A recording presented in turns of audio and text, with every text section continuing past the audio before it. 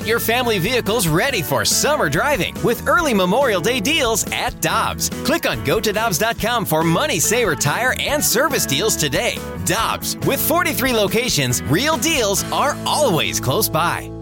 Hi, I'm Dan for Dobbs Tire and Auto Centers, here to share the easiest way to buy tires. Come to Dobbs. With the best tire brands and the biggest inventory, you'll get your tires the same day at the lowest price, guaranteed.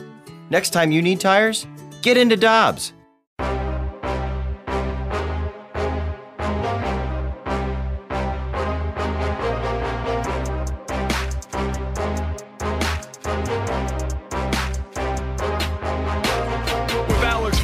Brandon Kiley. It is BK and Ferrario on 101 ESPN. So we all jumped on board the Fighting Illini bandwagon just in time for it to come to a screeching halt, unfortunately. And right now, we kind of talk things over, how things came to an end via the Brown Inn Group and Celebrity Line. He's Jeremy Werner. He's the publisher over at IlliniInquirer.com. Does excellent work for them. Jeremy, we wish we were talking to you about a Sweet 16 appearance for the Illini. Unfortunately, what happened in that game over the weekend for the Illini? Well, they had a stinker at a time when you can't have a stinker. They had their worst game in 2 months. And it kind of just takes away, or at least puts a huge stain on what they'd been doing for this entire season, which was a really special season. But, Loyola looked like they had been there and done that before. Porter Moser has led his team to a Final Four. Cameron Krutwig and Lucas Williamson and some of the other guys were big parts of that Final Four run just a couple years ago. And I had someone do some research on Michael Tulip, a former Illini guard, and he did a little research yesterday and passed it on to me. Illinois was the first number one seed since 1999 Auburn to not have any NCAA tournament experience. And I think that really affected them. We saw during the postseason, during the stretch run of the season, that this team did play well with pressure. At the NCAA tournament pressure of being down at halftime and against a good team, it's a lot different than playing in a Big Ten tournament game or playing Ohio State on the road late in the season, because you're going to have it tomorrow. And this team just didn't respond. Its best player, Ayo Dosunmu, had his worst game of the season. Trent Frazier had his worst game of the season, and they just weren't able to counteract what Loyola did, which was a clinic coaching-wise.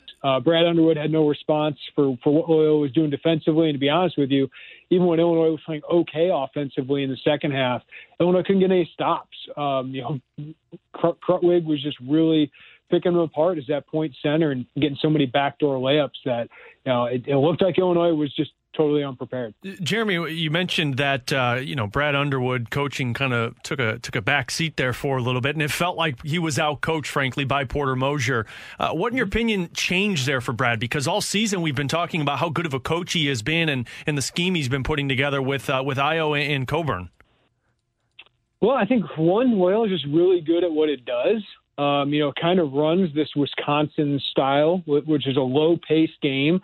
And to be honest with you, I think, once you got off to a bad start, and Illinois did, down 9-2 and then 19-9, I think it's really hard to come back from that. And I think just even from outside of an X's and O's perspective, just confidence. I think anybody who's played sports at some point knows confidence plays such a big role. I think Illinois was shocked, and I think they did lose their confidence against a good team, and Loyola certainly took advantage of that. But, Loyola really seemed like they wanted to get the ball out of Ayo Dosunmu's hands, and they did a good job of it. And Trent Frazier, DeMonte Williams really weren't able to give Illinois a scoring lift. Those guys combined for 4 points, made one shot on 13 attempts, I believe it was yesterday. So, Kofi Coburn eventually got going in the second half, but Illinois kept trying to feed it to him instead of kind of playing through its guards. And I thought Andre Curbelo and Adam Miller, the freshman of all people, actually were the best offensive options yesterday. But they just had no, counter to what they were doing. I think Brad Underwood and his staff, they got to figure out what did go wrong. Why didn't the adjustments we made, why didn't they work? Because Brad said they tried everything in their bag there, but it didn't seem like a very big bag if that was the case, because they really never really got into the game. They got within 6 a couple times in the second half, but just never countered. So, yeah, I think, Brad Underwood hasn't been to a Sweet 16. Porter Moser has, to his credit, and now he's going to another one. And I think there's a lot of introspection now for Brett Underwood and his staff after, not having the answers for their team. Jeremy Werner of Illini Inquirer joining us here on 101 ESPN. Jeremy, I did want to ask you about the Big Ten as a whole, because I came into this and my entire strategy for my bracket was, hey, the Big Ten's awesome. I'm just going to pick all of those teams to continue advancing. And let's say that just didn't go particularly well thus far. Particularly? Michigan, Iowa, and Maryland are the only Big Ten teams remaining. And as we speak, Iowa is kind of getting handed to them by Oregon so far. Did we overrate the Big Ten? Did we underestimate how much randomness there is in the tournament? What do you make of the Big Ten's performance thus far in the NCAA tournament? Yeah, the Big Ten's going to take a beating, right? And fair or not, I still think they're a really good conference, guys. I think this is a really good conference. These guys beat up on each other. That's not an excuse to say that's why they lost. I think they're having a really bad tournament. And in a single elimination tournament, that can happen. I don't like the Pac-12 is having an unbelievable tournament. I don't think any of those Pac-12 teams, guys, it gets 13 wins in the Big Ten season, right? But they can have a really good tournament and have 3 teams get to the Elite Eight. That's possible.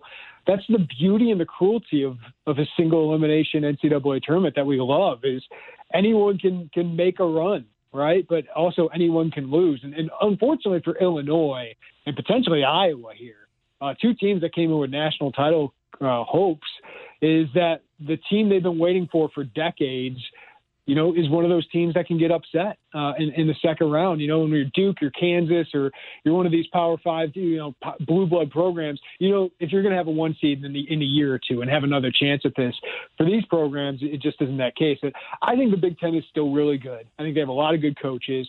I don't think the talent at the top is as good as other leagues, but you're not seeing a lot of those, one and done lottery picks going very far, right? Cade Cunningham got bounced here early. When we're talking about Oregon State, Syracuse, Oklahoma, some of these teams are absolutely crazy. Ohio, Oral Roberts is going to – Asmus is a really good player. Maybe he's an NBA player, but that's not a lottery pick. So I think it's just a crazy year, which is kind of fitting for what we've been through this year. So it has been a crazy year. And, Jeremy, we were just talking about it. What has gone into all of these upsets this season in the tournament? And, I mean, plenty of them. You've seen the one Fighting Illini getting upset. Do you look more at the fact that the seeding has just kind of been off because of the strange year? Or do you feel like it was affected because of no fans in the stands? I don't have a good answer for that, to be honest with you. This reminds me of 2006 when we had 2 double-digit seeds in the Final Four. 2011 where VCU and Butler, I think, made it that year, and both those are pretty low seeds. I think there's a lot at play here. I mean, this has been a grind of a year for everybody that is involved. A lot of these teams, to be honest with you, have players that have never been in an NCAA tournament, because there wasn't one last year. So, a lot of these guys, like Illinois, would have adapted to kind of this kind of environment last year. The no fans, maybe that does help the lower seeds and contingent, because, even though I was in Lucas Oil Stadium during the Big Ten tournament, and Illinois, the fans, I thought, played an impact in this huge arena, even though there weren't very many. I thought they played a role, but maybe not as big of a role as they have before. Plus, I just think in college basketball, a lot of these, lower seeds, mid-majors tend to be older teams, and I think that helps them just because they're a little older, a little bit more experienced.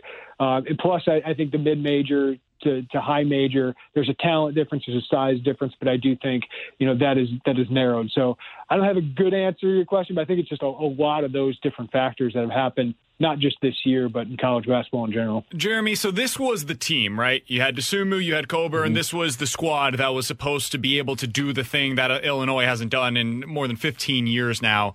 But what comes next? Because I'm assuming the expectation is that Ayo's going to move on. I would think Kofi would move on, but we'll see on that. Trent Frazier will not be back. What's next year's team look like now? What are the expectations in the future for this Illinois squad? That all depends on Kofi Coburn's decision. If I would assume he's going to go pro, he's going to be a first-round pick. I don't think any yesterday changes that. He's a heck of a player. with a great talent, great work ethic, and great character. So I think he'll be a very good pick for a playoff team. But Kofi Cockburn is going to be 22 in September. He's an older, kid older for his class. And I don't know how much he can improve his stock by coming back. Like, how much more can he prove at the NBA or at the NCAA level? Can he get a jump shot? Possibly. I think that can be in his toolbox. Can he get better, though, at hedging ball screens? Like that's the thing. He's got to guard ball screens in the NBA, and I just don't see him ever being great at that. But I do think he can be a guy that eventually can play 10 to 15 minutes as a rim runner, a guy who dominates at the rim defensively if you can play him there. But he can also go pro. He can go G League. He can go overseas and make a lot of money, and I think he'd certainly like to help his family. But the one thing about him is he's got a decision to make with the first year that name, image, and likeness is going to be in place next year, most likely. And as one of the faces of potentially college basketball next year at Illinois, which is a diehard basketball school, I think he could profit a lot off that. So could he both profit, develop his game, and just have a great time at college basketball and potentially lead Illinois back to a top 10 preseason ranking? So if Kofi comes back, I think Illinois is going to have another chance to make a run. If he's not, they're going to hit the transfer portal hard. Andre Curbelo and Adam Miller, it's going to be their team, and I thought those guys played really good at the end of the year. I think they're going to be really good players during their career. I think Curbelo can be an all Big Ten player next year. But they do have a lot to replace. But they do have a lot of irons in the fire in recruiting. They're in on Namari Burnett, a Texas Tech transfer, who's a former McDonald's All-American. Ty Washington's a top 40 guard. Brandon Podzinski is one of the best shooters in the class of 2021. So they seem to have set themselves up to retool, but they have no replacement for Kofi Cockburn. So they'd have to hit the transfer market, find a big man who can be a solid starter, but they would not be the same without Kofi Cockburn. So I think they could be good next year without Kofi Cockburn and make a tournament, but I don't think they'd be in Big Ten title contention. Final question for Jeremy Werner of IlliniInquirer.com. Jeremy, as we look over to Porter Moser, do you think he stays at Loyola long term? I know he's kind of had a strange career as a head coach. I don't think we talk about this enough. Like, he was fired at Illinois State, ended up coming to SLU. He was an assistant there, got the job at Loyola, and really struggled the first 4 or 5 years. And then we all think about the Final Four run in 2018. They've been on the upward trajectory basically since then. But what do you think comes next if you had to guess for Porter Moser? Well, I think if anybody's having a better March than Porter and Loyola, I think it's Porter's agent. Because he's proving that wasn't a fluke a couple years ago, right? He's a really good coach. He's a great program builder. I think he's targeted the right kids in the state of Illinois, unlike some other mid-majors and Missouri Valley teams in the state. I think he's really done well recruiting that. And there's some interesting jobs that are open. I know Marquette has opened, DePaul has opened, and Creighton could. He's a Creighton alum. And those schools all have Big East money and could offer him a lot more than Loyola. I think he's happy at Loyola, and you hear from a lot of coaches nowadays, don't run away from happy. But I don't know if he's going to have another Final Four run, but he's obviously shown he can build a pretty good program there. So Loyola obviously would like to keep him, but at some point does he say, I got to make that leap? And with some of those other Catholic Jesuit schools open, and I don't think Indiana should be too upset if they had to settle for someone like Porter Moser, because that coaching search doesn't seem to be going as well as they had hoped so far. So I think Porter, he's got the decision to make of, do I stay here, continue building what we have, make it the Missouri Valley Conference, go-to program, and maybe we can turn ourselves into Wichita State or what Creighton were. I think he has the potential to do that, or he can jump to a program where he certainly would have a higher ceiling. It's going to be an interesting offseason, that's for sure, but they've got a couple more games, maybe at least one more game to go until then. Jeremy, always appreciate the time, man. Thanks so much for hopping on with us today, and we'll talk with you again soon, my friend. Anytime, guys. Thanks.